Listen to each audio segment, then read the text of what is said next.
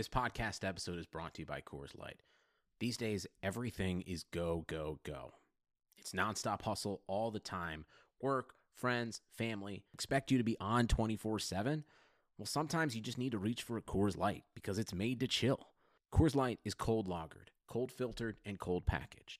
It's as crisp and refreshing as the Colorado Rockies. It is literally made to chill.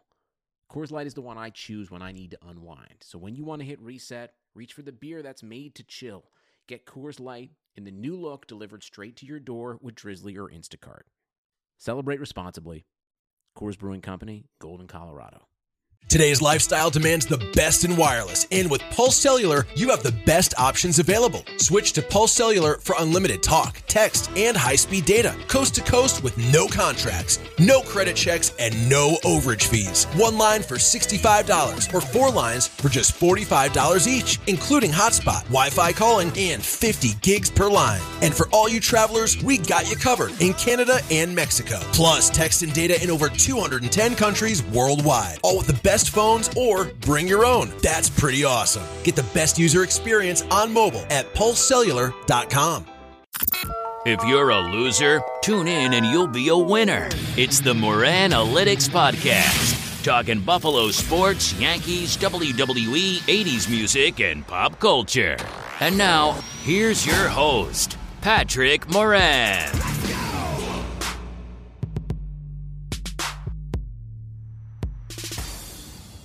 All right, podcast fans, what's going on? How you doing? What is up? Welcome to episode 153 of the Moranalytics Podcast, presented today by our friends over at Pulse Cellular. Today is Tuesday, September 17th, 2019. Thank you, as always, for listening and for downloading this podcast. If you have not yet subscribed to this future award-winning podcast, please go ahead and do so right now. And let's start here right off the bat, okay? I am starting to think that the Buffalo Bills may never lose a football game again. Undefeated in the preseason, 4-0, which is cute, but now they're also 2-0 in the regular season, a perfect 6-0 so far in 2019. 6-0, by the way, since friend of this podcast, Eric Wood, stepped into the Buffalo Bills radio booth. I always suspected all along that the big problem with the Bills has never been ownership. It's never been talent. It's never been coaching. I've always suspected that Mark Kelso, being the Bills color guy for radios, always been the problem. Now it's been confirmed. They're undefeated with Eric Wood in the booth. So hopefully they sign Eric Wood to a very, very long-term contract. Seriously, though, okay, a big win in New Jersey, not New York, in New Jersey against the New York Giants Sunday by a pair of touchdowns. The first time, by the way, in the history of the Buffalo Bills franchise that they have started 2-0 on the season with both wins coming on the road. They are handling their business early on. They're beating teams that they're supposed to beat, at least teams that people in Buffalo, the fans and the media in Buffalo, think that they're supposed to beat, if nothing else. So that's been great. I'm going to be joined momentarily by recurring guest Aaron Quinn from Cover One. We're going to put a bow on the Bills' latest win, kind of deep dive a little bit into some of the more important aspects of the Bills after two games right now. Take a look at the big picture as things stand, glance around the rest of the league, stuff like that. And I'll tell you, yes, it's early. It's very early. I know. And if you're a Buffalo Bills fan, you probably know this better than any sports fan base around I don't even want to say the NFL, around sports, period, to not get ahead of ourselves. Okay, it's only been two games, but you got to say this much, okay? It's hard not to look and take notice. Things are starting to align really, really, really nice for Buffalo right now. Again, early on, but you go to Pittsburgh, they're 0-2. Their quarterback, Big Ben, he's done for the year. That's big news there. You got the Chargers. And I'm going, by the way, I'm not counting New England in Kansas City because they're winning their division. So I'm not going to spend any time talking about them. I'm talking about some of the other teams that ultimately I think Buffalo might be competing with to make it as a wild card right now. And yes, 2-0 or not, I'm not ready to say the Bills are serious, legitimate contenders to overtake New England in the AFC East. Beat them in week 4 at home, which, hey, I guess you never know. Which, by the way, if they beat Cincinnati, They're going to be 3-0 going into that game against New England, who almost certainly will be 3-0 as well. So that's going to be a huge game in 2 weeks. But again, don't want to get ahead of ourselves, but you can't not notice Pittsburgh at 0-2. You got the Chargers, who on Sunday, they lose to Detroit. So who knows what's going on with the Chargers right now. The Houston Texans hardly look unbeatable. They should have lost to Jacksonville, or at least at the very least, that game should have went to overtime. Jacksonville's probably shot for the season too. You got the Tennessee Titans, who look like world beaters opening week. They go to Cleveland. They lay the smackdown on the Browns, and they come back home and they lose against Indy. You got Denver's already at 0-2. The Raiders are a disaster. Cincinnati, who the Bills play this coming Sunday at New Era Field, they're a disaster. They're 0-2. So got a lot to feel about good right now if you're a Buffalo Bills fan, that's for sure. Again, early on, but it's better to be ahead than to be behind the 8 ball after 2 weeks. So I really like the way things are going. A few quick notes, by the way, before we get going with today's episode. On Friday's show, I'm scheduled to have Melissa Jacobs, a.k.a. the football girl, who has one of the more popular blogs out there and also one of the more popular podcasts out there. We'll have a nice in-depth interview with her. Also on Friday, I'm going to have my buddy Jeff Boyd from the 716 Sports Podcast. He's on the show regularly. I'll have him on for a segment as well. Going to talk some Buffalo Sabres. Hasn't been a lot of things to talk about with the Sabres because it's been that dead time of year, but camp started now. And in fact, they got a couple of preseason games going on this week. So we'll definitely have stuff to discuss there. One last thing too, by the way, and then we'll get going. I just binge watched. If you listen to this podcast regularly or you follow me on Twitter, this is nothing new, but I did it again, man. I did. I can't help myself. I binge watched The Office yet again. Well, all right. I don't want to lie to anybody out there. I want to be completely honest here. I actually binge watched in its entirety the first 7 seasons. I skipped season 8 and I skipped most of season 9 before finishing up by watching the last couple of episodes, which I thought were fantastic and really helped The Office finish strong. And got me thinking, about a handful of months ago or so, I was on this podcast talking about and flirting with the idea of having some segments on this show dedicated to The Office. Talk about specific characters or episodes or seasons, power rankings, things like that. I mean, it's no secret. To me, The Office is the greatest TV show of all time, and I don't even think it's close. And I know I got a lot of sports media buddies out there, a lot of athletes who kind of feel the same way, and I'm going to start getting them on to get their takes on these segments that I do, and I'm really going to start to step up those efforts. I want to do it. I wanted to do it for a while, and I think watching it yet again really pushed me over the finish line, and it's going to get me going on that project. It seems like on my Twitter, when I tweet about The Office, or just talking in general about it when I talk about it, they're interested in it. And I know there's some Facebook groups out there that I belong to. I discuss podcast stuff with some of them, and they seem very receptive. So I'm definitely going to get that going for sure soon. I'm going to commit to doing, not every week, but at least a semi-recurring segment. I don't know if it'll be an entire podcast. Maybe it'll be a half a podcast where I have an interview or a topic with somebody, and then the second part is something about The Office. We'll see how that goes.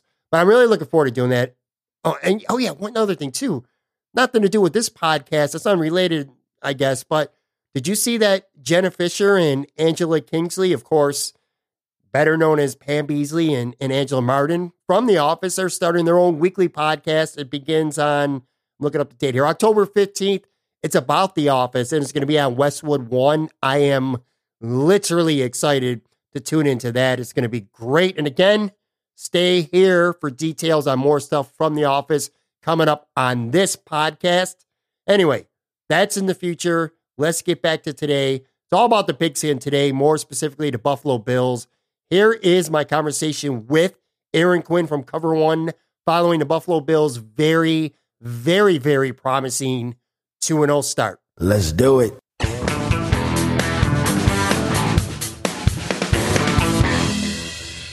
All right, I am joined right now by recurring guest Aaron Quinn from Cover One. It's been a few since I had you on the pod, man. Not that long, though. What's going on, buddy? How you doing?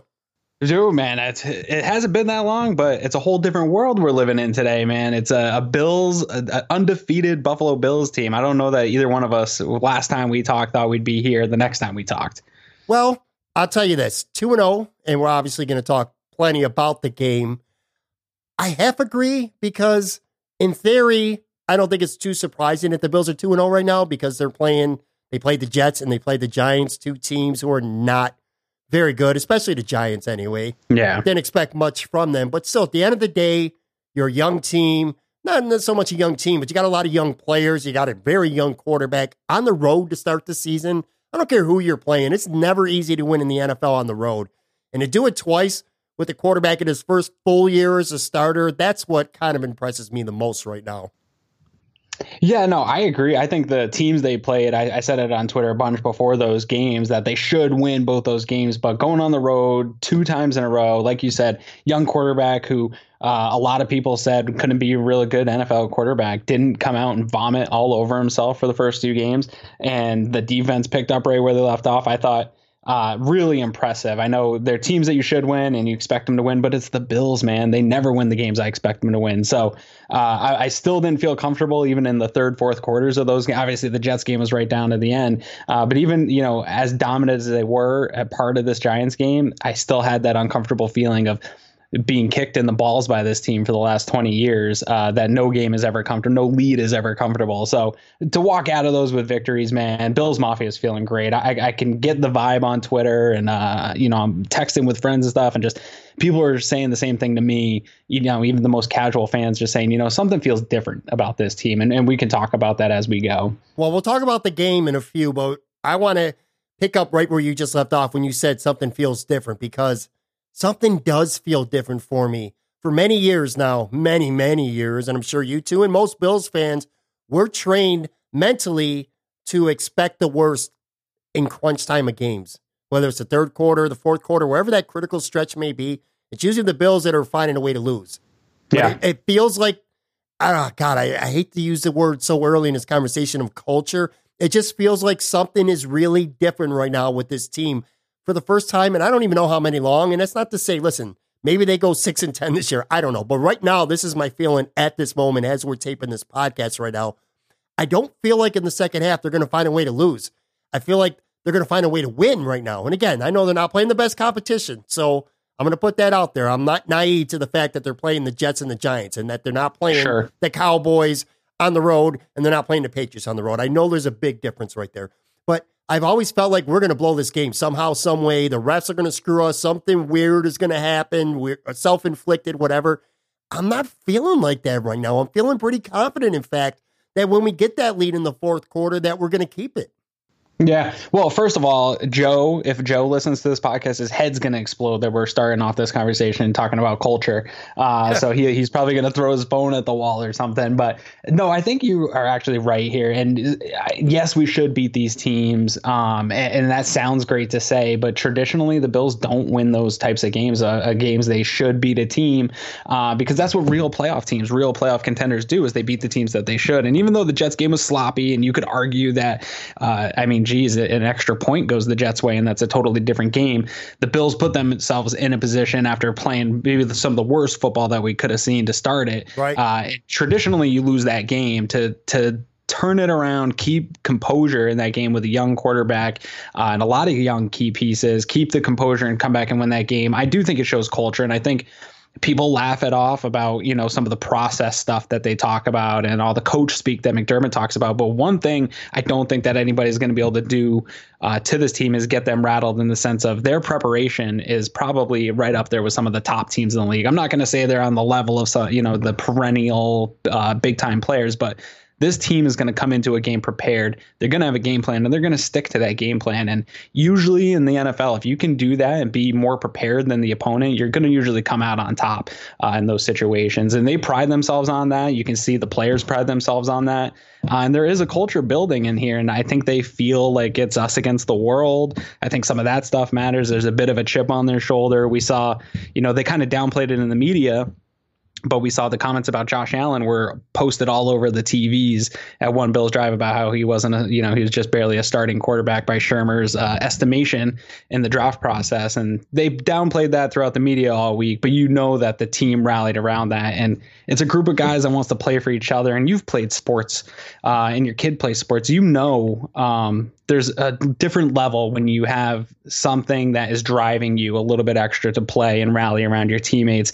It just gives you that little extra edge. And I think that we're seeing that. And I do think they're building something special. Is that a Super Bowl run special? No, I don't think so. But I think it's a special, hey, let's make a run for the playoffs with a team nobody expected to.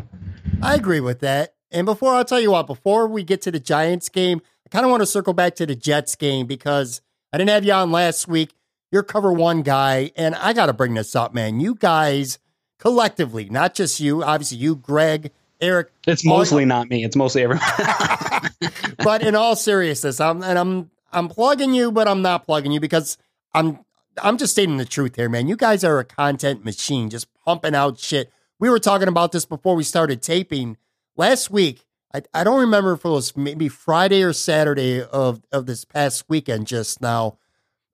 I saw on Twitter, I can't remember if it was Eric or maybe Nate Gary retweeted it. But anyway, it was Josh Allen breakdown of the first game against the Jets with both Nate and Eric breaking down film, especially Eric. And it's like 56 minutes long, which for me is like an eternity. And I put it on, and to be completely honest with you, Aaron, I only intended on watching a minute or two of it. I just wanted to see the production value of it, which, by the way, was absolutely outstanding. And, see the production and how it sounds and everything and how the flow was, because I like to do that for sometimes for the purpose of my own podcast. Well, long story short, here's my point. Thing's 56 minutes long. I intend on listening to maybe 30 to 60 seconds. I probably listened to 45 minutes of that. I think I missed like the last maybe 7-8 minutes of it. God damn, those guys do an outstanding job. And I'm not just saying this because you're on right now and because you are a representative of Cover One, but for people out there listening, listen, I love The Athletic, okay? I make no bones about that. I'm a big fan of the Buffalo News guys, too. I know that's not always the most popular opinion, but it's true. I love the Buffalo News. Buffalo Rumblings does a great job. Locked On, there's a lot of really good Buffalo Bills podcasts out there. But Cover One, man, to me, this is like next level shit that I'm hearing. I don't see this or hear this anywhere else besides what's going on at Cover One. And that one video is just one example of many that are out there. Yeah, it's actually my favorite content that anyone does in the season. I'm not even saying that, just it's really one of the reasons I started working with Eric now 3 years ago. I had to reach out to him. I said, dude, how can I be part? We've talked about it. How can I be part of what you're doing? And it's because of content like that. And it's only grown. Like you said, the production quality. Eric's gotten really good at producing these videos and when the showing the play and showing the routes, just the production quality of that. It looks like something that you'd be watching on a regular network television show. He's done a great job with that. And there's so much work that goes into building that 1 hour of video, from what Eric does to break down every single play. It takes, and we talk about it a lot in our premium Slack channel when guys are talking about giving out grades or whatever for the game. And we're like, really? They're giving out grades? Like how are they watching the game? Because when Eric goes through and watches these plays, he's watching 6, 7, 8 times the same play. And then if he sees a concept he's unsure of, he goes and researches the concept and where did Daboll learn this concept and where has this concept been run before, and trying to figure out what the assignments are for the player. So it's super in depth. He spends countless hours on this stuff. And it shows, I think, in the end result. It shows that he knows his stuff. He cares about the work. And trust me, I'd love to give every opportunity to roast Nate Geary, but he kills it too. His commentary on that, he comes in, and I know people want to roast him for his experience playing quarterback in college, but he did actually play quarterback in college, and he has that experience. I know. You're right. But, even if he was a backup or whatever it is, you have that experience and you know what it takes to watch the film. He's got a great voice for radio. He's a professional, and I think he adds another element to that with Eric's, just film crushing ability. And it's honestly, I could talk about it for the entire segment here. But it's my favorite content. And if you haven't checked it out yet, that content doesn't really age like a lot of the content right now. We were talking pre-show here. A lot of the content's 3-4 days and then we're on to the next game. That stuff really is good for the whole year because you're really watching Josh Allen progress, and they're going to keep doing it. Eric's getting ready to whip up another Josh Allen video. So it's really interesting. You'll learn a lot about the game of football. Even if you're not a Bills fan, you'll just learn about football. But if you are a Bills fan, our entire future rests on Josh Allen's progression. So take an hour, watch it. It's good stuff. And they don't really hold back. If Josh Allen's doing the right thing, they're going to tell you and highlight that. Well, I'll tell you this, man. And anybody who asks me, I tell them this all the time. And this is with complete respect to all the Buffalo Bills media members out there, because I'm big fans of most of them. There's so many guys who do great work, but I've been saying it forever. Now, Joe B to me is the best guy out there just because he's so well-rounded. But when anyone who asks me, Eric Turner is the most underrated guy in the Buffalo sports media. It's not a household name like someone like Joe B and Tim Graham and Sal Capaccio and all these guys are, but his work really is. It's second to none, man. I really do. I'm such a big fan of his. I really am. Yeah, we appreciate that, man. And you've always been a supporter right from the get-go. And it's hard because it's a Cover One brand and not everyone knows Eric. And obviously Greg and I are on the podcast every week, so people kind of hear of us. But when we went to training camp this year, it was pretty cool. Having done this now for a couple of years, people were coming up and saying, hey, you guys are all the Cover One guys. Like, we love the work. And to see the fans actually appreciating it, you get the likes on Twitter and you get the views and the listens.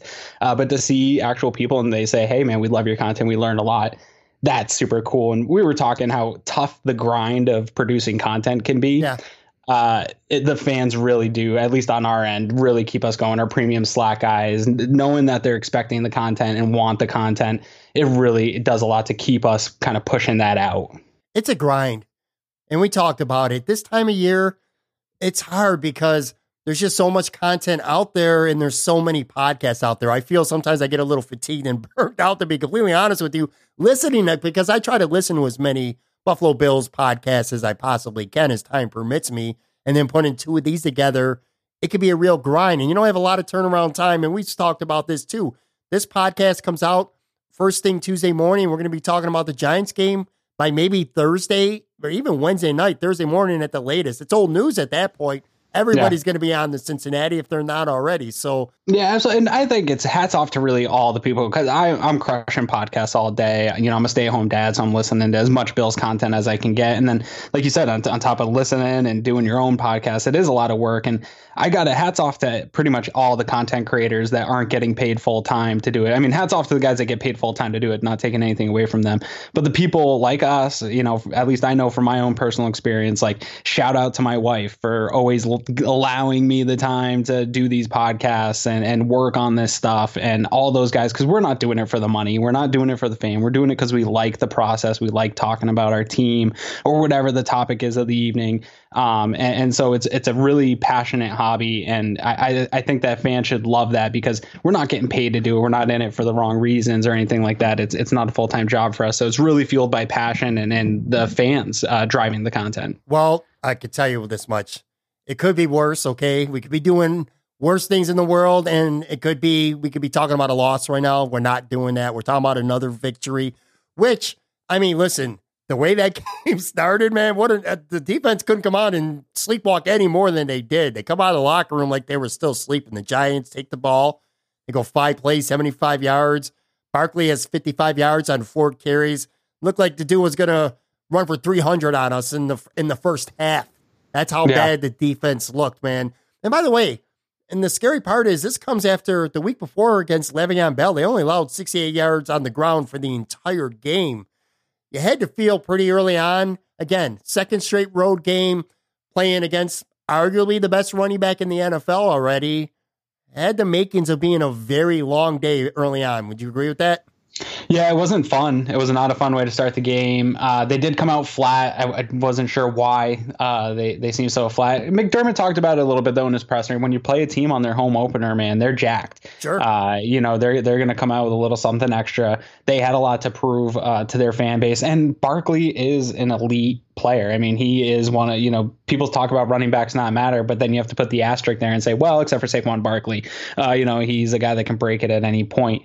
Think about the Giants, though. When I watch them, I watch every opponent. I watch the condensed game twice, and I'll go through the all 22 film leading up for our pregame show on Wednesdays.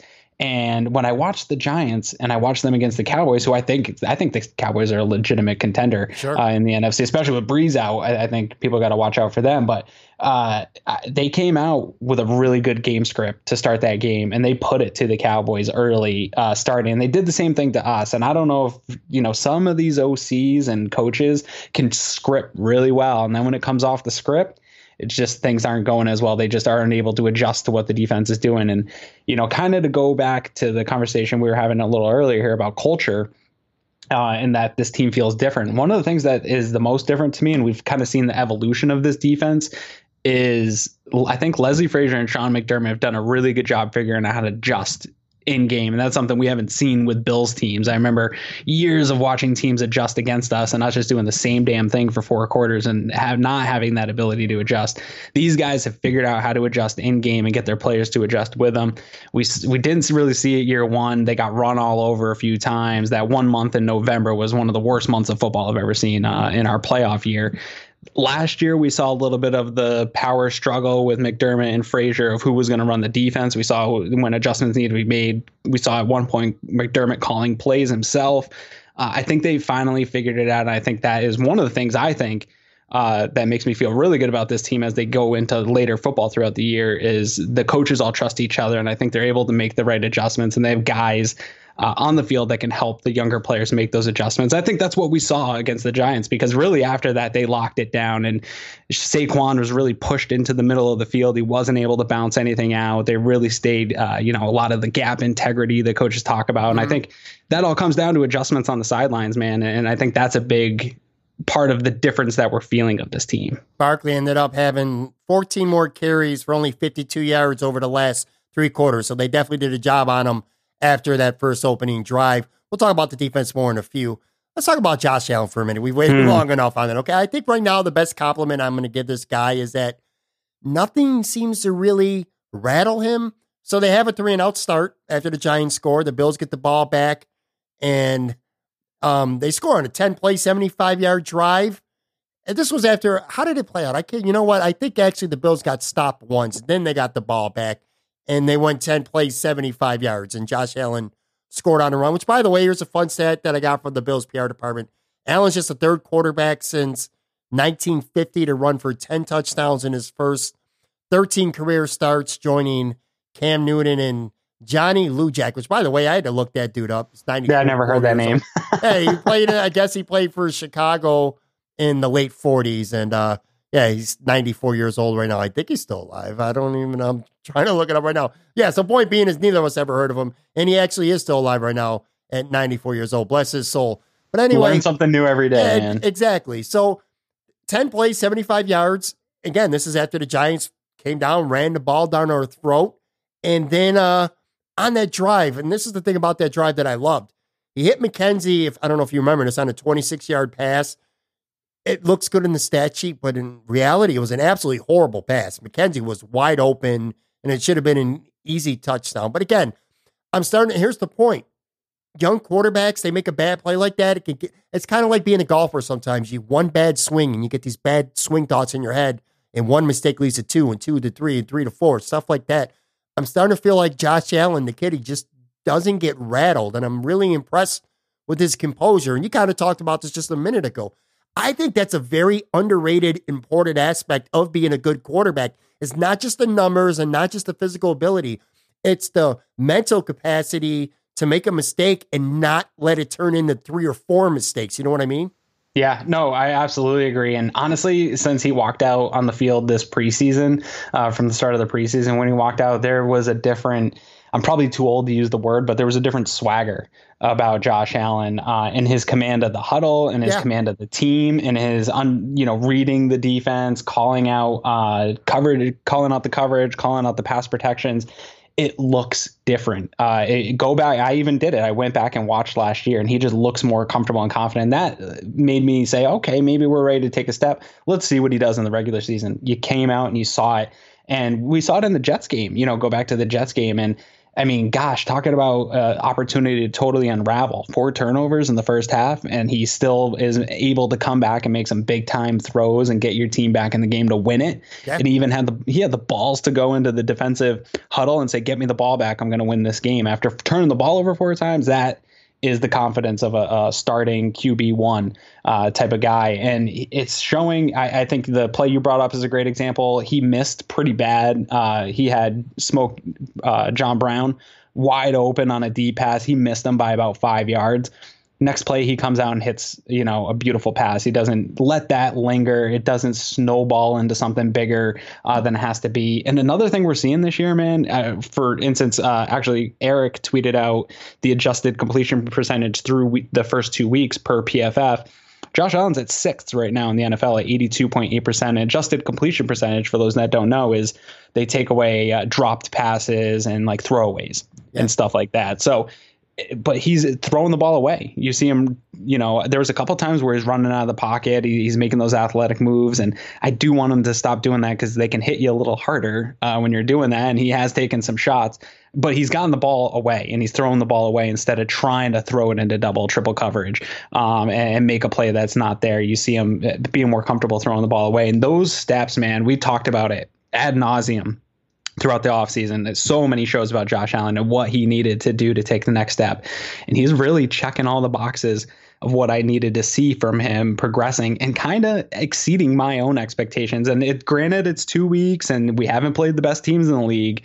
But I think his floor is a lot higher than draft Twitter community will ever admit. And a lot of the national analysts wanted to admit. His floor is much higher than we thought. I agree. And you mentioned that John Brown pass. That was actually on the next drive. So the Giants go 3 and out after the Bills tie it, and Buffalo gets the ball back. And again, it's an 11-play, 70-yard drive, culminates in another touchdown. And earlier in that drive, John Brown's, I don't remember who it was. He smoked somebody, man, and Josh Allen overthrew him bad.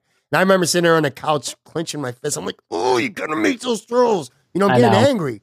But again, he doesn't get rattled, man. That drive culminated, Singletary had a 14-yard touchdown run. It's like, the kid is composed. I absolutely love that about him right now. It's weird to say that because he is such a gambler and he is cutting back on, he is throwing the ball away a little bit more. We saw that in week 2 as opposed to week 1, but he's still at heart a gambler, Yeah. And he's not getting rattled. I can't emphasize that enough. I could have an entire podcast saying Josh Allen is not getting rattled right now. And I absolutely love that about him more than anything else. So in the first half, they ended up with 3 touchdown drives, 75 yards, 70 yards, 98 yards. I remember when they started on the 0-2, I saw several tweets pointing out that the week before against the Jets, that's exactly the part of the field where they ended up getting a safety. Well, guess what? Not this time. You know what I mean? They go 98 yards and it's 21-7. The game's essentially over. These aren't your Tyrod Taylor or your Kyle Orton quarterback Buffalo Bills anymore. You know what I'm saying? It just feels different to me. No, you're right. But I have to say, if you told me that a Josh Allen-led offense was going to lead those long drives down the field methodically, there were some chunk plays in some of those drives, but it wasn't like Josh tossed it up for 60-yarders and they were moving the ball that way. He had one pass to Beasley that went for 51 because he blew a coverage and he was wide open. But yeah, besides that, all 3 drives were just bam, bam, bam, slowly, methodically down the field. We cover one in our podcast. A big thing we talk about a lot is toxic differentials. So we count up those chunk plays. And for those that don't know, toxic differentials, Brian Billick came up with it. And it's basically turnovers plus like big plays. And whoever wins that battle, so the big play is anything over 20 yards. So you count up however many turnovers your team got plus whatever over 20-yard plays you got. And usually if you win that battle, you win the games. And we were counting them up. And I thought the Bills would have a lot more of the 20-plus yard plays, but they really didn't. We still won the battle. I think it was 6-3 against the Giants. But you, in a game like that with a quarterback like Josh Allen, you expect to see more of those 20-plus yard passes. It just wasn't there. And if you had told me a Josh Allen-led team was going to methodically move the ball on the drives that they did, I would have laughed at you a year ago. Some of that was probably due to how bad his offensive line was and his wide receivers were pretty much bottom of the league. And so obviously that helps to have guys that can play football at the NFL level, but it's also got a lot to do with his progression and confidence in himself and the offense. He finished 15-20 in the first half for 210 yards, a touchdown pass, a touchdown run. More importantly, no turnovers. Got to credit John Worrell from the Associated Press for this stat here that I saw.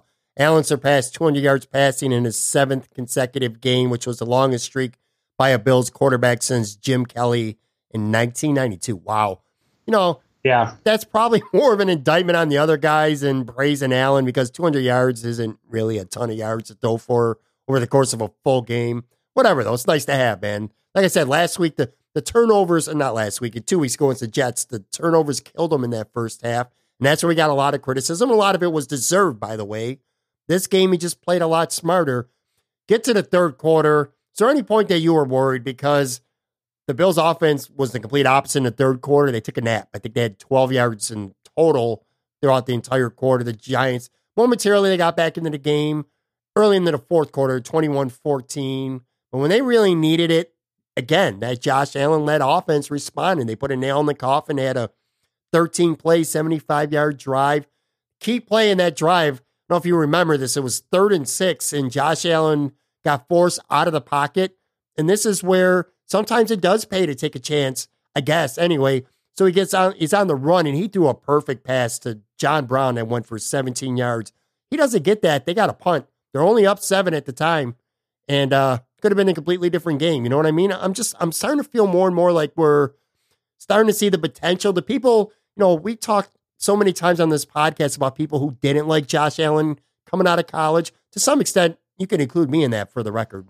Yeah, me too. But I'm starting to see the people who do like him, the pro Josh Allen guys coming out of college, why he was a top 7 pick. You're starting to see that potential coming out, because that was a play that I could, off the top of my head, I'll say Patrick Mahomes.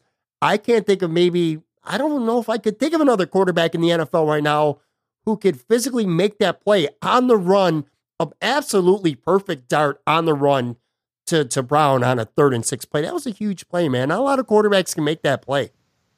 Yeah, no. And to answer the question that you had about did I feel worried, I felt worried for all the third quarter and really half that fourth quarter. The game of football at the NFL level is a lot closer. Even a team that is perceived to be as bad as the Giants are can win that game. And it was really the difference between a few plays. You look at that punt return that Sarah Neal saved from being a touchdown. Yeah. And then I don't even think they scored on that possession. No, they had an interception 2 plays later. That's deflection. Right. Oliver deflected it, and Trent Murphy picked it off. Yeah. Yeah. So huge stop there. Total big swing for them. There was a handful of plays like that, though, where I felt, oh, man, we're lucky it went one way. Josh Allen almost fumbling the ball, but they called it dead. They said he had forward progress, but when the replay, I actually think he fumbled, and we got lucky that the ref said he called it dead when he did, because the whistle wasn't blown. Yep. When he said it was blown, we got away with one there. But, man, that's how the NFL is, man, and a couple of plays go the wrong way for you, and it's a totally different game. If the Giants score on either one of those, man, it's a different game. And then you're really testing Josh Allen there. So I was worried for a good chunk of that game, just like I was pretty much worried the entire Jets game until we took that lead. But yeah, no, to the ability Josh Allen has when he turns it on, I agree with you. There's few guys that possess the athleticism and the arm strength that he does. And I forget when in the game it was. There was a throw to Cole Beasley for a first down that got us into the red zone. It was a little bit of an out route, a little hitch by Beasley. And I saw the throw, and it was a bullet, laser, right on the money to Beasley. And I tweeted it out at the time. I said, gosh, I haven't seen a quarterback make that throw for the Buffalo Bills probably since Drew Bledsoe. Yep. And that's saying something, man, because I don't know if everybody listening remembers the throws that Drew Bledsoe can make, but that guy had special arm talent. Drew Bledsoe, maybe one of the most underrated quarterbacks because of how his career path went after Tom Brady. I don't know that he gets talked about enough. But that's pretty special to say that in almost 20 years, I haven't seen quarterbacks make the throws that Josh Allen can make. And now he doesn't always do it consistently. And there's, like you said, there's still some bad throws in there, and there's stuff he's got to do. And he's the first to tell you that. But the arm talent's there, man. And I think that stat about Jim Kelly, the 7 games, 200 yards or something, you're going to start seeing a lot more of that as the season goes on. Of Josh Allen's the first quarterback since Jim Kelly or since Drew Bledsoe to do this or that. I think you're going to start to see that. And that's a sign to me that we might have the right guy here. Last Allen stat. And again, I got to give credit to John Worrell for this, which, by the way, is kind of ironic. See, I don't. I'm going to be honest with you. I almost feel dirty kind of crediting somebody that I'm not a big fan of, but credit where it's due. I'll say that much, okay? He does come up with the stuff, and he's good at it. Anyway, Josh Allen led the Bills to overcoming deficits in consecutive weeks in the first 2 games this year. The Bills, 4-point deficits I'm talking about. The Bills only overcame a 4-point deficit or more 4 times in all 3 years of the Tyrod Taylor era. So that's not really a question to you. That's just a pretty telling stat that this team could come back pretty easily with Josh Allen, where when Tyrod was the quarterback, and this is not a Tyrod Taylor bashing portion of the podcast. I'm not bashing him whatsoever. It was the makeup of the entire team, the coaching staff, the roster around him. So I'm not hating on Tyrod. But my point being is that when the Bills got down a touchdown, especially on the road, it was lights out. That's just the way it is, man. But it's not the way it is with this team. They go on the road again. They get punched in the mouth early, but they still end up with touchdown drives that covered 75 yards, 70 yards, 98 yards, and 75 yards. So 4 touchdown drives. Every one of those drives went at least 70 yards, man. That's what we were talking about earlier in the podcast. I'm just starting to get a feel that this team is not going to find a way to lose. Now, again, I don't know that they're going to go and beat New England or Dallas or teams like that right now, but they're going to win games that they're supposed to win. They were supposed to win this game, and they did. And I felt good about it in the second half, it's been many years. Even when they went to the playoffs in 2017, I never felt good that they were going to close games out. I'm starting to feel good about that right now. Yeah, no, I agree. And I think it goes back to that conversation about that it feels different and process and culture and all those things everybody hates to talk about. In the NFL, it's a marathon of a season. I know people are excited now, and I got into it with a couple people on Twitter today when people saw Big Ben was hurt and they're looking ahead to week 15. I was like, geez, that's like, I'll be baking Christmas cookies and listening to Christmas music. Like, I'm not thinking about that yet. Like, what are you doing? But when you do look at the season as a whole, there's going to be games you're behind. And if you want to be a playoff team, if you want to be a serious contender, you have to have a team that, even if it's a team you shouldn't be behind against, that you have to find a way to get back into it. And that is a confidence thing. It's a trusting in your ability, trusting in your coaches, trusting in the schemes that you have. And I think that this team is built for that. Whether or not they can do it all the time, I don't know that that's going to happen. But I at least have the confidence, if they're down by 2 scores, that we can get back into this game and make it a football game. And I can't remember, man, not in my adult life, it hasn't happened where I felt a team could come back from 2 scores and still win a game. And I really feel that way about this team, that they're probably not out of any of the games that they're going to go into this year. Well, the Bills are 2-0 right now. And moving on past Josh Allen, this is not a team with any superstars, at least not right now. There might become some superstars in the future, maybe in the near future. But they're a collection of players right now, and they're 2-0. I want to hit on some other people on this team, some other areas real quick here. I want to give some credit to the interior of the offensive line, by the way. Morris and Spain had great blocks on McKenzie's touchdown run, and them along with Feliciano, I thought played great pretty much the entire game. I'm very much looking forward to all 22, not so much so that I could break it down, but so that other people, including Eric, of course, start to break it down. I'm looking forward to seeing their grades and their evaluation and their film work on this interior of the offensive line, because from what I'm seeing, my naked eye tells me that they played really well, especially Feliciano over the first 2 games. I think he's been outstanding. Yeah, I said it on our podcast post game. Feliciano, I was way off on him. I'm the first guy to admit when I'm wrong. I'm wrong a lot. And all leading up to the season, when we talked about the offensive line and the units that we wanted to see out there, I was pretty adamant that I didn't want Feliciano starting. I didn't think he was an NFL starter, all this stuff. Man, I couldn't be more wrong after 2 weeks of football. He's definitely done a great job. He brings an edge and an attitude to that line that we haven't had since Richie was here playing. And I'm not saying he's Richie. I'm just saying that type of attitude, finishing blocks, that nasty play, the interior I've been super happy with. And you see it in the run game, like you said, on that Singletary touchdown. There's been a couple times where you get these guys pulling. Morse is a lot more athletic, I guess, than I realized. Oh, yeah, big time, yeah. And it's not just athleticism, though, because you can see offensive linemen pull and then they just get run in too fast and can't. He's athletic, but still you can see the intelligence in where he gets leverage, where he attacks guys, finds the guy to block. It's all processing really easy for him out there. And credit to Bobby Johnson. I think, he's kind of that run game coordinator, and some of these runs that they're designing, the Josh Allen touchdown, the Devin Singletary touchdown, the guy, the lanes are wide open, and that is a part of the run design itself. And then knowing that your guys can get out there and do that. And I love the interior line, not so much the outside of the line. Right. I'm not loving Cody Ford a lot right now. Deion Dawkins has me really nervous. it feels like we have 5 interior linemen playing all the positions, because I really think that both the tackles are probably guards and would be best at guards. So it works in those when you're pulling guys around and running guys, that works in there. But yeah, no, I'm much more happy with the interior of the line right now than I am with the tackles. And I think that could be maybe the Achilles heel of this defense when we start, or of this offense, when we start to go up against some really good defenses with some really nice edge pass rush specialists. I agree with you. I don't think Dawkins is moving though. I still think Cody Ford. I agree with what you're saying though. I think Dawkins would probably be better suited to play guard than tackle. So I get what you're saying, and I agree with that. Cody Ford, I'm with you there too. I'm not sold on him right now, and it's not that I don't think he's good. He's very young, and I just think he's better suited. Be good, yeah, sure. I think he's better suited for guard, and I don't think that's going to change in this year or next year or the year after that either.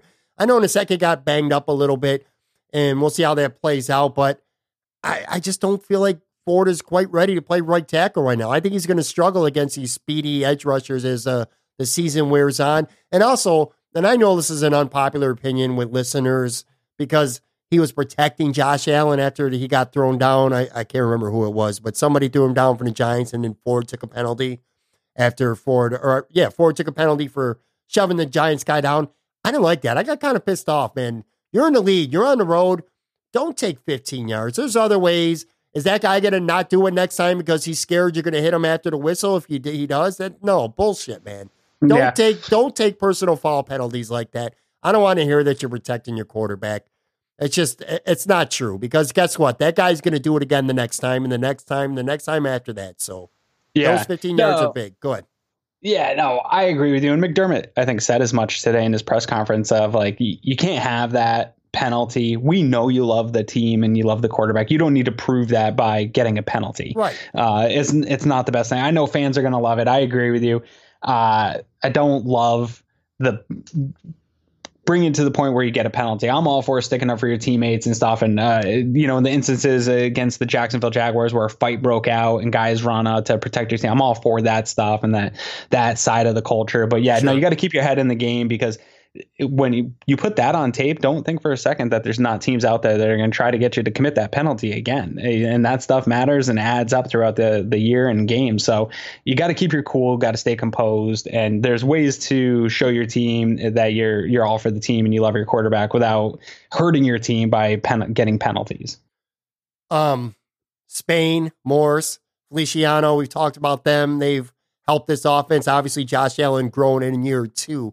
But what a difference Cole Beasley and John Brown are making. Oof. Beasley has 4 for 83, Brown 7 for 72. Clearly, Josh Allen, Brian Duvall, they have a lot of trust in these guys. Meanwhile, I talked about this last week on the podcast. Guys like Zay Jones and Robert Foster, who were probably the biggest part of the offense, certainly in the passing game last year, they're almost like non-existent right now. Maybe that'll change in game plans going forward. But right now, this is all about Beasley and John Brown. Thank God the Bills were able to go out and get them. Again, we're not going to talk about it, but God, if Antonio Brown came here and all that shit happened and we didn't sign Beasley or Brown, this team would not be where it is right now. No question about that.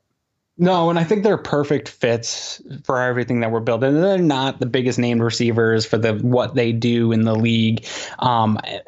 I was pretty excited when we signed Beasley. I saw exactly how he fit in, and I said, you know what, this is going to be a great security blanket for Josh. Josh Allen needs to see guys open, and I don't know that there's a guy right now in the league that creates more separation than Beasley does. He doesn't always get the most yards after catch and things like that, but he's squirmy. He's hard to keep contained. He finds holes in the zone. So he's that guy that Josh is always going to see open. And I knew that John Brown had the speed, and I like the idea. Okay, Josh Allen can throw the ball farther than anyone can run. Great. We need a speed guy that's going to help. But John Brown's a lot more than a speed guy. Eric's got some tweets out there. If you aren't following Cover One, make sure you go over, follow Cover One. He's got some tweets of John Brown running some routes. The guy knows route concepts. He knows the route tree. He knows his landmarks and where he's supposed to be. And for a guy like Allen, if he is going to throw with anticipation, you got to have a receiver that knows that stuff. And John Brown is a lot more exciting and more part of this offense than I originally thought he was going to be. And that's a huge, exciting revelation, I think, 2 weeks into the season, that I don't know that he's a wide receiver one in the sense of a Julio Jones or some of these big name wide receivers, but he's our wide receiver one. And I don't think it's close. And I think that he's going to present some tough matchups. And as that gets put on film for people are going to bring help over and try to bracket coverage him. And that's going to start to open up you kind of talked about the Zay Jones and Robert Foster's and even the tight end positions. As more in that coverage gets pulled over to John Brown as he continues to produce, it's going to open up stuff for other people. And that's going to make this offense, I think, really difficult to stop going forward. And I think those two that you mentioned really have made all the difference in the world outside of the interior line and the line, giving Josh Allen some pockets and some time back there. The wide receivers have really allowed Josh to take not only the step that we saw, I talked about earlier that we needed to see him take, but him kind of exceeding our expectations here early in the season. I think it's all to do with John Brown and Cole Beasley. You said that you were wrong about Feliciano. I'm going to admit that I was wrong about Cole Beasley. I was never excited about his signing. I just didn't think, I know he's a good receiver. I just didn't think he'd be a good fit here because I didn't think Josh Allen was the kind of guy who would settle for those short to intermediate routes and have a comfort blanket, so to speak. But yeah, he's been a big addition, and I feel like he's helped Allen a lot. What about a tight end right now with Dawson Knox? Yeah. I feel like this kid's got a lot of potential. He had a nice 18-yard catch. He had a beautiful block on Singletary's touchdown. That was awesome. But he also dropped a pass he should have had, and then he committed a stupid personal foul penalty as well. What's your take on him early through 2 games? The personal foul one's tough because that's a new rule. You're taught in football kind of to do that. So that was the blindside block, right? Like it was a little late. I'm sure he's gotten reamed out by McDermott. He doesn't seem like the guy that makes the same mistake twice. He's another guy that is way farther ahead than I thought that he would be at this point in his career. And some of that is him getting thrown into the position with Tyler Kroft's injury. But coming out of school, I saw the athletic potential. I saw all the stats that showed how athletic he was, but there was no film on the guy. So it was hard for me to make an assessment of this guy and say, man, he's going to come in and be the next great tight end. I just couldn't see it. And because of that, and because he wasn't utilized and barely ran a route tree, I figured, man, this is really a 2 to 3 year project for this guy to come into the NFL and produce anything. Right. I think I was wrong on that. I think that he is a guy that you can put in there and at least, like you said, he had the nice block. He's had a few nice blocks. He's got a big frame for a rookie. I don't think you get a lot of these guys in from college and they need a year in the weight room to really fill out into an NFL body. He looks the part of an NFL tight end right out of the gates. So there's a lot of potential there. I'm excited about him, but I'd be lying if I wasn't excited to get Tyler Kroft back as a tight end one and allow him to take a little bit of a step back and be more used in situational football where we're trying to get more of a speedy, athletic guy open and allow him to get the ball there versus relying on him to be the tight end option for Josh Allen. I'd like a little bit more of a consistent tight end option. I think Tyler Kroft will be that when he comes back, and maybe that's this week or the next couple of weeks here.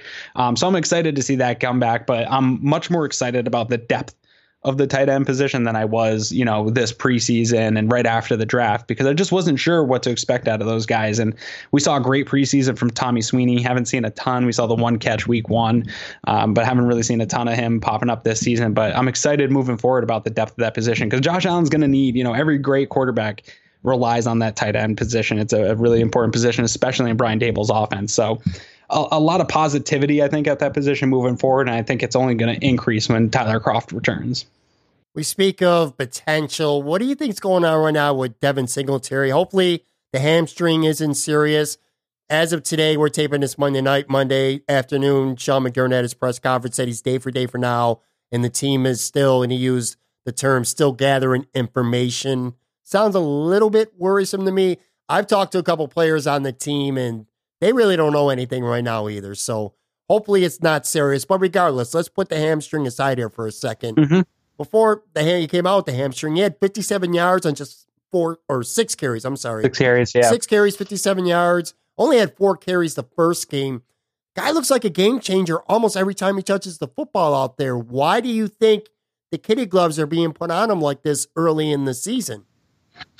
Well, there's a lot more to being a running back than just running the football. You have to be good in pass protection. I know that he was better than expected in the preseason in pass protection, but there's a difference in doing that at the NFL level in the regular season. So that might be some of the hesitancy, because you can't just run him all the time. You have to be able to pass with him. And so there might be some of that. Frank Gore still does his job of grinding yards, and that's hard to take out consistency for a guy. Yes, he's putting on good film, and yes, when he is getting his touches, he's making, he's producing off of his touches, but it's hard for coaches to take a guy that's done it in the league for a long time consistently and still continues that he proving that he can do it, to take carries away from him. But I think you're going to start to see it ramp up. The NFL season's a marathon.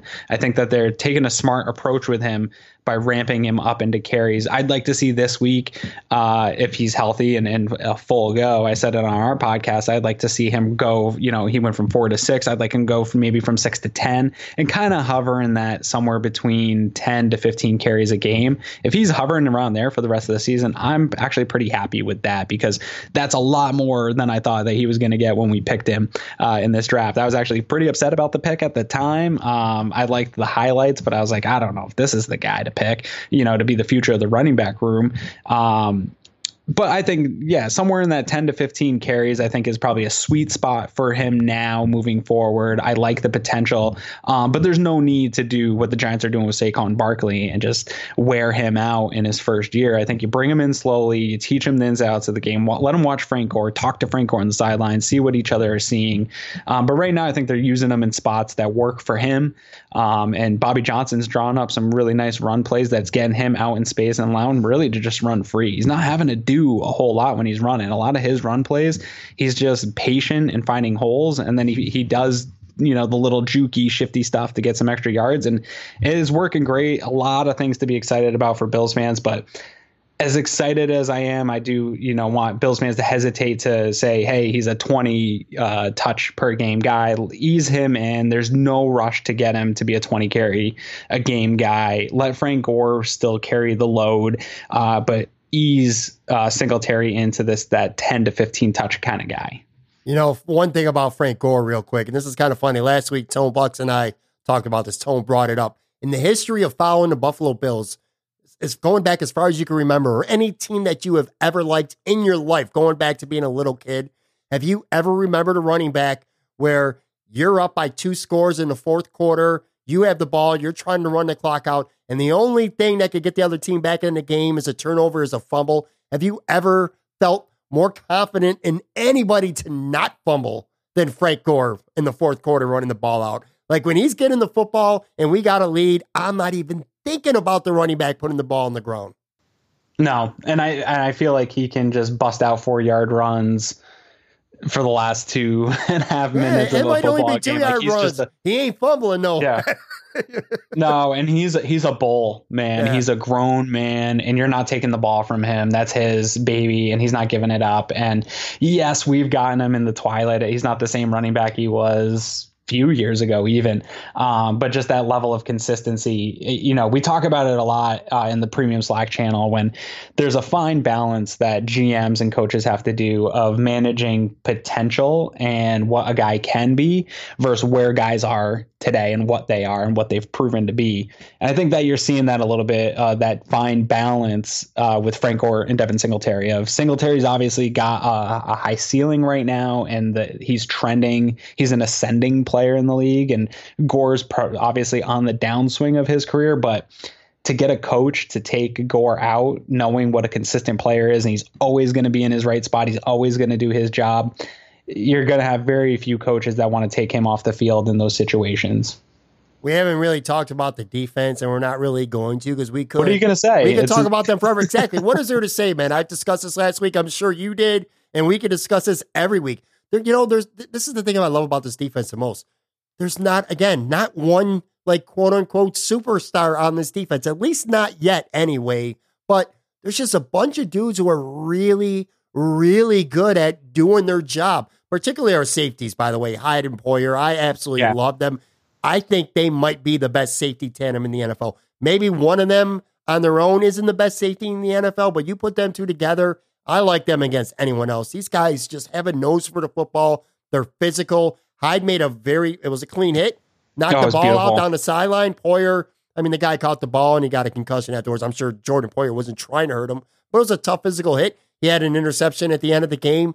These guys just make plays back there in the safety spot. And again, I'm not just talking about safeties here. It's the entire defense. They're just consistently good. And when you said that we don't have superstars on that side of the ball, I agree. Nationally, we don't. But if this team was in a bigger market, say Chicago or New York or wherever, Jordan Poyer and Micah Hyde would be superstars in this league. The only reason we don't have superstars is because we're up here in Buffalo and nobody pays attention to the Buffalo Bills. I do think that they are at the quality play to be considered at that level. And I think Tremaine Edmonds will be there soon. I love the progress that he's made, and watching that guy running around is just really, I think Bills fans need to take a step back and realize how special this could potentially be. We're talking about a guy that could have a really special career and define what it means to be a modern NFL linebacker. But yeah, no, they just play well as a unit. They really tighten up when they have to. I don't think there's a lot of offenses. Outside of, I think the New England Patriots are probably going to be record-setting offense this year, and I'm not sure how we're going to defend that. We'll deal with that next week, but I don't see a lot of offenses that are just going to really dictate the game to our defense. I think there's maybe some teams that are going to put up a good amount of yards, but I think as they drive down the field, this defense starts to get tighter and tighter on their grip. And it's going to be hard to score points on them. And I know people laughed at Sean McDermott when he said something last year in the offseason about having to score 21 points. And he wasn't saying we only have to score 21 points a game. But I think the point is, I think we feel pretty confident in this defense that they're not going to give up a lot of 30 plus points a game. And that, if your offense is playing a little bit better than it was a year ago, is a good recipe to start stacking some wins together in this league. And yeah, there isn't a lot to talk about individually about the defense. They're playing about what you expected, if not a little bit better. And I do, at the end of the year, expect this to be a top 5 defense, which is crazy to do that 2 to 3 years consistently. It's very hard in the NFL to put together a top 5 defense with any type of consistency, just the way players move, coaching staffs move, things like that. And they're doing it. And I think it's going to be, at the end of the year, if they are a top 5 defense, I think it'll be a travesty if Leslie Frazier isn't sought after as a head coach around the NFL. I know that he's not a hot name or anything like that. I love if he continued to not be a hot name and we were able to just keep him here. But if you put together a defense like that, you at least have to be in consideration. I'll tell you, the funny thing is, and I'm not saying any of these guys will end up in the Pro Bowl, but there's 6 guys on the Bills defense where at the rate they're going, if they continue to play well, at the end of the year, you can make a case that the Bills have 6 Pro Bowl quality defensive players right now. You got Hyde, you got Poyer, you got Trey White, although he wasn't great on Sunday, but he's still one of the better corners in the NFL. You got Jerry Hughes, you got Tremaine Edmonds, and you got Matt Milano. Those are 6 guys that had the potential to play at a Pro Bowl level. And again, maybe 1 or 2 of them make it, maybe 4 or 5, maybe none of them do, but they got 6 Pro Bowl quality players just on that defense alone. I want to wrap up Bills stuff here with game awards. I like to do this after every game. Well, can I give you one more on the defense that I'm really, I hate to interrupt you, but I'm super excited because it's a guy that I've been down on for a couple of years. We've talked about him a lot on the Cover One podcast, and I just never got what I wanted out of him. I'm very, very excited, and I think his stock is trending up, and he'll never live up to his draft pick, but Shaq Lawson. I love the way Shaq Lawson's playing football this year. Last year, he was great in the run game. He's almost, Eric talks about it, he's almost unblockable in the run game. But his effort in the pass game, he doesn't have the best moves in the world, but he is winning with effort. And having him as a rotational defender on a line that's already pretty good and a defense that's good is a huge advantage for the Bills. And I hope if he continues over the next 2-3 weeks here, I hope Brandon Beane picks up the phone and calls his agent and starts the conversations about an extension, because I'd be willing to give him that Trent Murphy type contract to keep him here and make that so we keep this core of defensive ends together for a while, because I like this rotation. And I think Shaq is a big plus to what this defense is doing right now. Yeah, he's starting to play himself into a nice payday, whether it's Buffalo or somewhere else in the offseason. All right, so let's get to game awards, okay? We'll do MVP, LVP. Who's your game MVP? I got to give it to give it to Josh Allen, but that's the easy route to go. I'm going to go with Devin Singletary just because when you mentioned when I was down, when were you feeling down about this game or concerned? Singletary is what got the offense sparked again and was able to get the ball moving when the offense was kind of struggling. And that's 2 weeks in a row where the offense was struggling, and getting him involved in the game sparked something in the offense and got him going. So he gets my MVP award. All right, I'm going to go the easy route. I'm going to take Josh Allen. I like your point on Singletary. It's a good call, though, man. That's a good call. All right, what about LVP? That's tough. And by the way, when you win by 2 touchdowns on the road, coming up with an LVP is not always easy. We talked about this on our post-game show, too, of like, I don't want people to attack me on Twitter or that you're being too negative on people, but you have to pick stuff, and it doesn't mean that they played terribly, just you have to pick something to talk negative about. Sure. Or they'll kill you on Twitter for being a homer. So my LVP right now goes to Cody Ford. I didn't like the way he was blocking. I think he got beat a couple times. That third quarter, Josh Allen saw a lot of pressures. I thought that came a lot from both Dawkins and Ford. I would have picked Dawkins probably just because he's a team captain and he's supposed to be your legit left tackle at this point. But Ford had that stupid penalty, so it tipped the scales for me, and I'm picking Ford as my LVP. I'm half there with you. I got Ford. I got both of them. I got Dawkins and Ford as co-LVPs. By the way, on top of everything you said, you can add that to Dawkins, too. They also, between the two of them, had 3 pre-snap false start penalties, too. That bothers me a lot. A lot of people were down on Trey White and Levi Wallace. Listen, they didn't get beat for any big plays. I know Trey White didn't play great. A lot of passes were completed towards him, but they were in front of him. No one got behind him. He didn't have a great game by any means. Not an all-pro kind of game, but he was all right. It's a little bit overblown. I don't love the Trey White hate that I saw. I think if you go back and watch when the All-22 comes out, he did his job. He kept guys in front of him. His yards after catch, I think, was 4. He gave up like maybe 4 to 6 yards after catch. So good cornerback. Like, you're going to give up passes in this league. I think at one point they were playing some shell defense stuff. So you're going to give up some of that stuff. He slipped on one of them. Like, he's a good cornerback. His hand was on a lot of those balls that, it goes the other way sometimes. Sometimes you lose it. He wasn't playing shutdown. Nobody was throwing his way cornerback. But I think it was a little bit overstated how bad of a game he had. I think he played totally fine. I have no concerns about Trey White. I agree 100%. What about unsung hero? Now, you spoke on Shaq Lawson. That could easily be your choice right there. Siran Neal. Okay. I love what he brings to the special teams. Eric put out a good video on that one, that punt that was almost returned for a touchdown. Siran actually got worked by the blockers on that play. He was getting beat up, but he never gave up on that play, and he ends up making a really hard tackle. The angle that he took and the tackle that he made when a guy, your punt returners are your fastest, most athletic guys typically on your team. And to get that guy, track him down in open field and not let him beat you, that was a game-changing play. As we talked about, that ended up being an interception, and they didn't score on that play. If Siran Neal doesn't make that tackle, who knows? And then he's done a lot more on the defense than I expected from him. When they drafted him, I just thought he was going to be your Matthew Slater type. This guy's going to be a top gunner in the league and hold down that last roster spot as a special teams ace for the rest of his career. But he's actually getting a lot of burn, especially with Taron Johnson out, getting a lot of burn on the defensive side of the ball. And they've really moved him away from safety and moved him into that slot corner. And with his size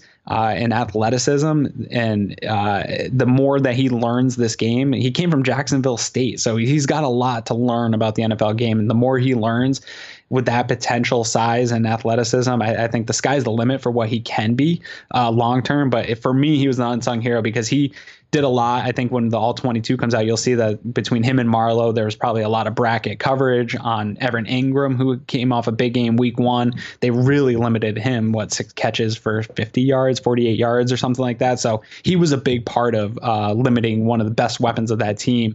And he's a special teams contributor. So he was my unsung hero. I'm very excited about Siran Neal. And he might continue to get burned because, unfortunately, I'm starting to really worry about how healthy Taron Johnson could stay, just the style, the way he plays football. For me, I'm going to go Harrison Phillips. He had 3 tackles, 2 pass knockdowns, and a half sack.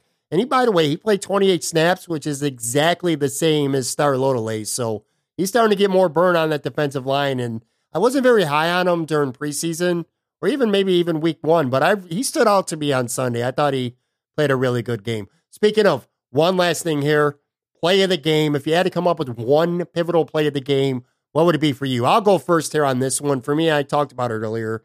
I thought it was Josh Allen rolling out to the right and hitting Brown on that 3rd and 6. Because, again, they're at the Giants' 40 right now, okay? He hits for 17 yards. This is when the Bills got the ball after the Giants had cut the score down to a touchdown. If he doesn't make that throw, the Bills punt, and who the hell knows? In the very next play after Allen hits Brown for 17, Singletary runs for 20 yards inside the 3. The Bills eventually scores a touchdown, and they go up, and the game's essentially over because they're up 14. So for me, that's the one play. Do you have one play that kind of stands out for you? Shoot, I think you took the one that I would pick. I think that play showed really everything that separates Josh Allen from a lot of the quarterbacks, and why I can see, when I didn't like Josh Allen as a prospect, and I was upset when they picked him, but I can see why Brandon Beane and Sean McDermott fell in love with a guy that has the abilities that he has when you see a play like that unfold. That was a big time NFL. Jerry Hughes talked about him becoming a real NFL quarterback quickly. And I feel like that play was one of those ones that we'll look back at kind of a defining moment of him trending in a different direction than what everybody said he would become. That play was a big time play that put his team in a position to win a football game. And so, yeah, I agree with you totally. Up next, we got Cincinnati at home. They're 0-2. They showed promise the first week. I believe they lost at Seattle. They almost won that game. But then this past Sunday, they got hammered at home by San Francisco. So it's very realistic here. I don't want to jump too far ahead, but there's a good chance we'd be looking at Buffalo being 3-0 and New England being 3-0 because I'm sure they're going to beat the Jets next week. Week 4 clash, New Era Field, 2 3-0 teams playing against each other. New Era Field will be like next level lit, to use a young person term right there. That could happen, man. We could be seeing 2 3-0 teams facing off in week 4. Oh, I'm going to the Patriots game, so I would be loving that because the weather should be probably good still this time of year up here. That would just be perfect football to get that type of blessing. But I'm not ready to get that excited about it yet. I do actually think Cincinnati, I've been kind of watching the condensed versions of their games and starting to ramp up for our show on Wednesday, talking about them. We're going to have Joe Goodberry on. I think a lot of fans know who he is. We're going to have him on to talk about the Bengals this year. And I think last week the game got away from them a little bit, but the first half, man, they actually did some nice things. They were playing some good football. Penalties kind of got out of control for them. But there's some guys on that team, I think, it's probably similar to the Giants in that they're not a great football team, but they have enough weapons to beat you if they're healthy. And right now they're pretty healthy outside of AJ Green. And obviously they have the injuries along the offensive line, but there's plenty of weapons on that team where if we make the mistakes and allow a punt return or Josh Allen turns the ball over a couple times, that this team could come out and really ruin a home opener for us. So I know fans are excited right now. I'm not willing to get there yet, but boy, would that be sweet to go head to head for first place in the AFC East with the Patriots at home.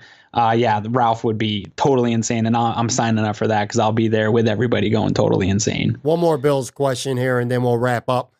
How much respect do you think this team's going to get this week in the power rankings that you see on ESPN and all that? And let me preface it by saying, because I know people are going to complain about it, they don't give a shit.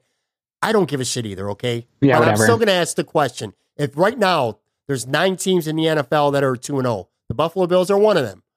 If you were going to make power rankings right now, there's 32 teams. Where do you think this team should be slotted right now? Again, prefacing this by saying me and Aaron both know that power rankings mean nothing. So on that note, where would you put them? Yeah, so if it was my Aaron Quinn's power rankings, I'd put 8th, maybe, right around there in the league. I think when the real power rankings come out from your ESPNs and your Yahoos and stuff like that, they won't put them with the other undefeated teams. I think that there will be a couple 1-1 teams that they still put ahead of the Bills. And sure. I know fans will hate that. And it's just the market we're in and the historical, that when these guys make these articles, there's some historical precedence that's in their mind. And they think, oh, it's the same old Bills. We're not going to put them in 8th. We're not going to put them in the top 10. They're 15th, 14th rated team. So I think you'll find them right there in the middle of the pack. But I would put them right there in the top 10. I don't know that, because they didn't really beat the Jets in the way that you'd hope that you come out and beat a team like that. I don't know that they're at the top half of the undefeated teams, but I think they should be in the top 10. I agree with you. I think they'll be right around 16, 17. I think all 8 undefeated teams will be power ranked ahead of them, and I think you'll find 7 or 8 teams that are 1-1. Anyway, again, who gives a shit? I was just I don't care. I was curious as to where you would. It's a fun exercise, though. It's fun to talk about that kind of thing. Let's finish with a little NFL rapid fire thing. I'm going to fly through a couple topics, and we'll get through them real quick. Just give me a quick take, if you even have one, on a couple things here with the NFL. So let's start Pittsburgh. Okay, Big Ben's done. Injury to his elbow. He's out for the year. They're already 0-2. No Big Ben. It's time to write off the Steelers after 2 games.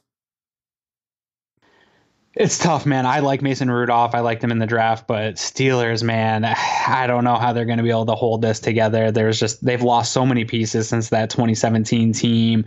I know people said they could easily replace Le'Veon Bell with Connor, and I like Connor as a running back, but he's just not a Le'Veon Bell. They just don't have dynamic weapons.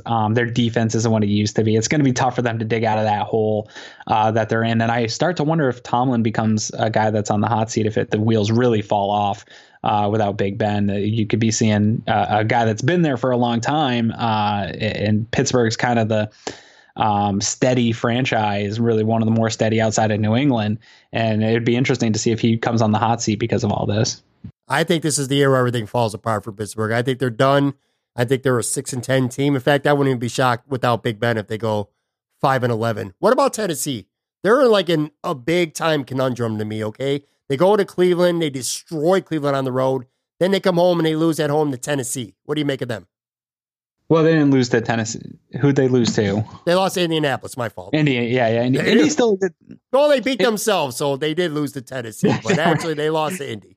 Indy's still a good team. So it's hard this time of year, right? Because I don't think you can take anything out of week 1. I know everybody was saying, oh, Cleveland was so overhyped. They're no good. I don't know that you can take anything out of a week 1 performance. It's always a weird week in the league. Crazy things happen. So I don't know if you take a lot out of that. Indy's still a tough team, even without, losing Andrew Luck. I think Brissett's good enough to win football games in the NFL. And that team that they had built around Andrew Luck was a really good football team. So I think that they're still a good enough team to win games. And you're talking about a division game.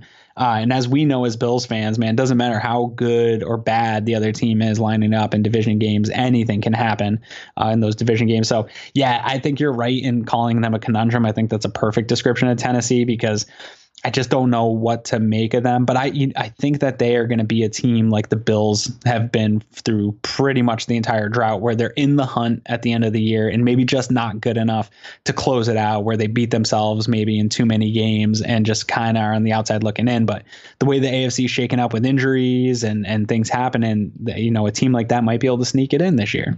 What about Carolina? They lose at home last week to Tampa. They're already 0-2 this year with both losses at home. You think Carolina's shot? And maybe more importantly, is Scam Newton washed? And I did say scam. That was not a mispronunciation. I said it on purpose. Carolina, are they done too? Are they like Pittsburgh in the NFC?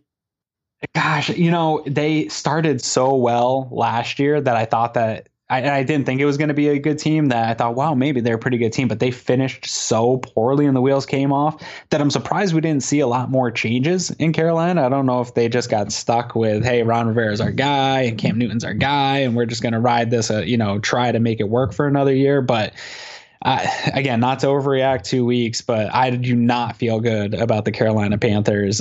They're in a pretty tough spot. I mean, obviously things have opened up in that division with the news of Drew Brees, that maybe you can get a bad team that comes out of that division, because nobody's really, if the Saints aren't going to be Super Bowl contenders, I don't know anybody in that division is really a contender. So I guess that's going for them. But yeah, man, they're not an ascending team, and I think it's time for them to start thinking about what are we going to do in the post Ron Rivera, Cam Newton era here in Carolina, because it's got to change soon. Jacksonville 0-2, and today it came out Jalen Ramsey has requested a trade. What do you make of that? And by the way, man, this dude, I'm sorry, all right? He calls out Tyreek Hill last year, called him a glorified kick returner, and then he got smoked by him. Called out Josh Allen, called him trash. They lost. Fighting with his coach. He's a good player, very good player. He ain't worth all that, though. I don't know, man. There's just something about him. I don't think he's quite that good. But anyway, Jacksonville, again, only 2 games in. I know I get the sense that I'm an overreactor. Aaron Quinn's not an overreactor, so you don't like to write a team off after 2 games. But I'm going to go ahead and I'm going to write Jacksonville off for you. 0-2, Nick Foles is out. Are they done already? I think so. I do hate to write teams off. To the Jalen Ramsey point, I don't know that there's a player in the NFL that I can't stand more than Jalen Ramsey. And that's saying something because the Patriots have 53 players. And you'd think that I would hate every one of those guys more. Right. But he's right up there with Julian Edelman for me. Guys that I just can't stand everything about them. And I saw on Twitter people were saying when he was available for trade of bringing him into the Bills. And oh my God, it made me want to vomit. I can't stand the guy. I just don't like the way he carries himself.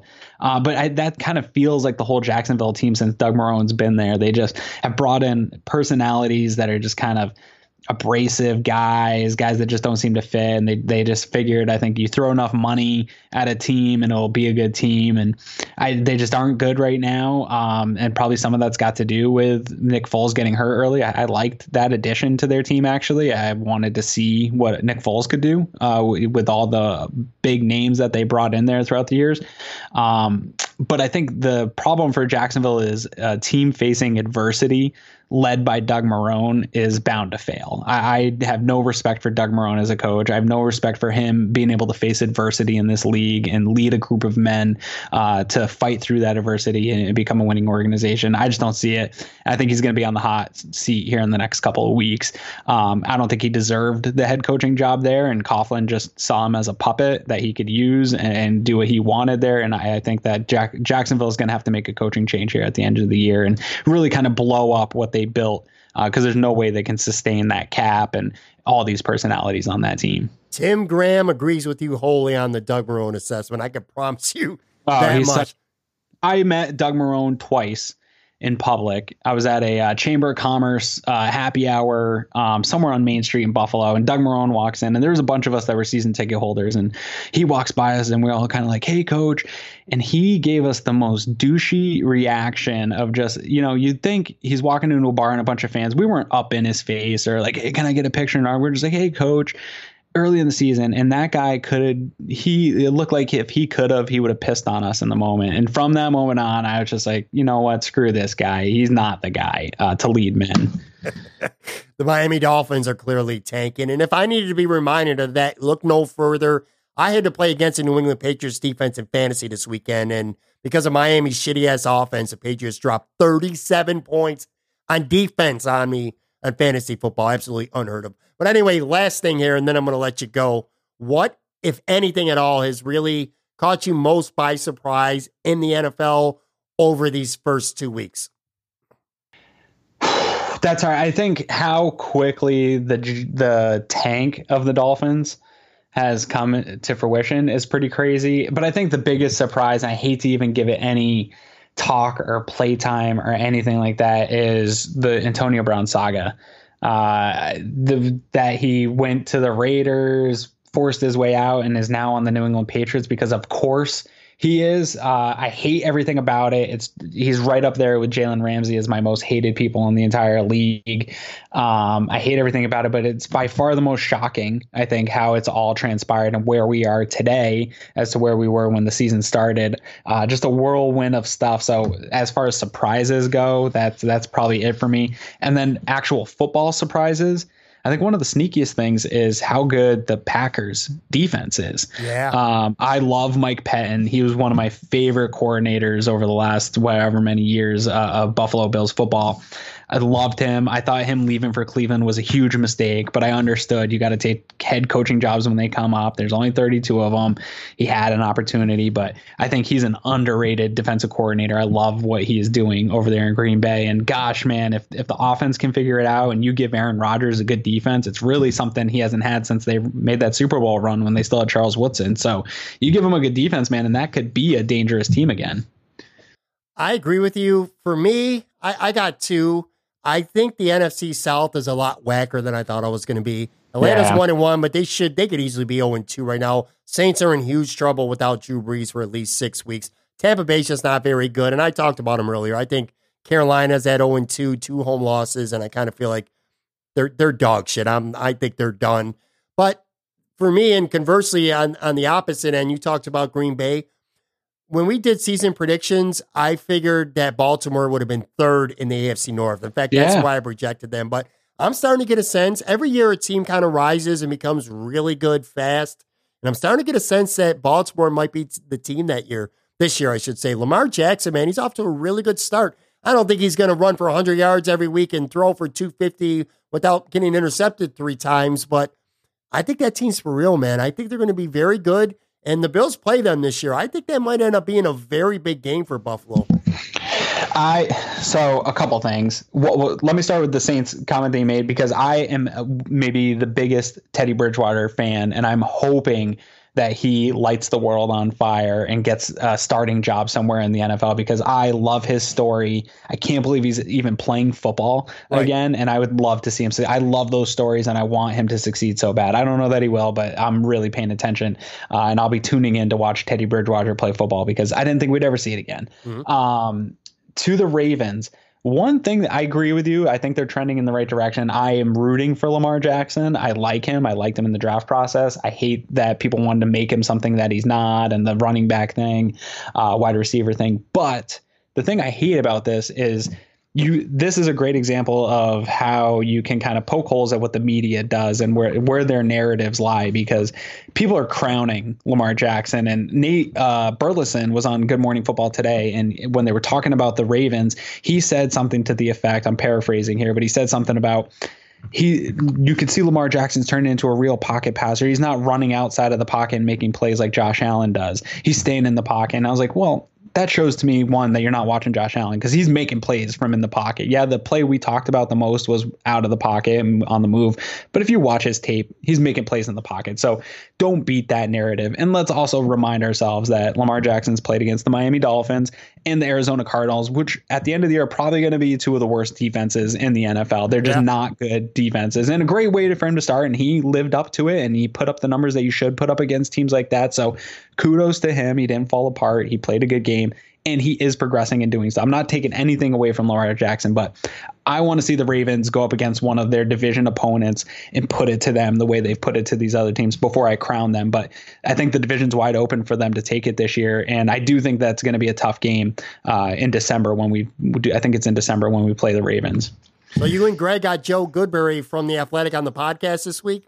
Yeah, he's coming on to we do every Wednesday, we do a breakdown of the opposing team, and we just kind of talk about strengths, weaknesses, get a general grasp, because it's hard enough for us as hobbyists to just cover the Bills in the detail that we do. So we don't get really a chance to cover all the teams. And this time of year, it's really easy to watch the 2 or 3 games other teams have played. Late in the year, man, when we're playing teams that we're in week 13 and I got to go back and watch 13 games of teams to play, that's when it gets difficult. So it's really nice to bring in other guys, especially a guy from The Athletic. And thanks to our connections of Eric working in The Athletic, he was able to get Joe on the show. We've had some great guests, though. We always find somebody good that covers their team full time to come on and just kind of tell us their view. And then it's also nice to get sort of an objective other view of where the Bills are at. Yeah. And they give us their honest opinion on that. So it's really, we talk about how hard it is to make content. That for me is a really fun show, because we get to talk with people from other teams and get a real honest view of their team, but then kind of a self-reflection view of where people see us. That's cool, man, because Joe's a very solid reporter. So I'm looking forward to tuning in and listening to that. All right, everyone, give Aaron a follow on Twitter at Aaron Quinn 716. Of course, check out Cover One. Thanks for doing this, bro. We went for quite a while, but you know what, man? It's easy to talk Bills when they're good. If they sucked, I'd be flying through these. I wouldn't want to hear it, but I want to keep going because it's fun to talk about a team when they're playing well. Absolutely. And you know what, man, like kudos to you, and not to just sound like I'm sucking up to you here, but we talked about it before the show. You're a great conversationalist. I enjoy coming onto the show, and no matter if we're talking Bills or wrestling or whatever topics we get into, I really enjoy just having these conversations with you. But you're right. When the Bills are winning, man, I could do this all night talking about them.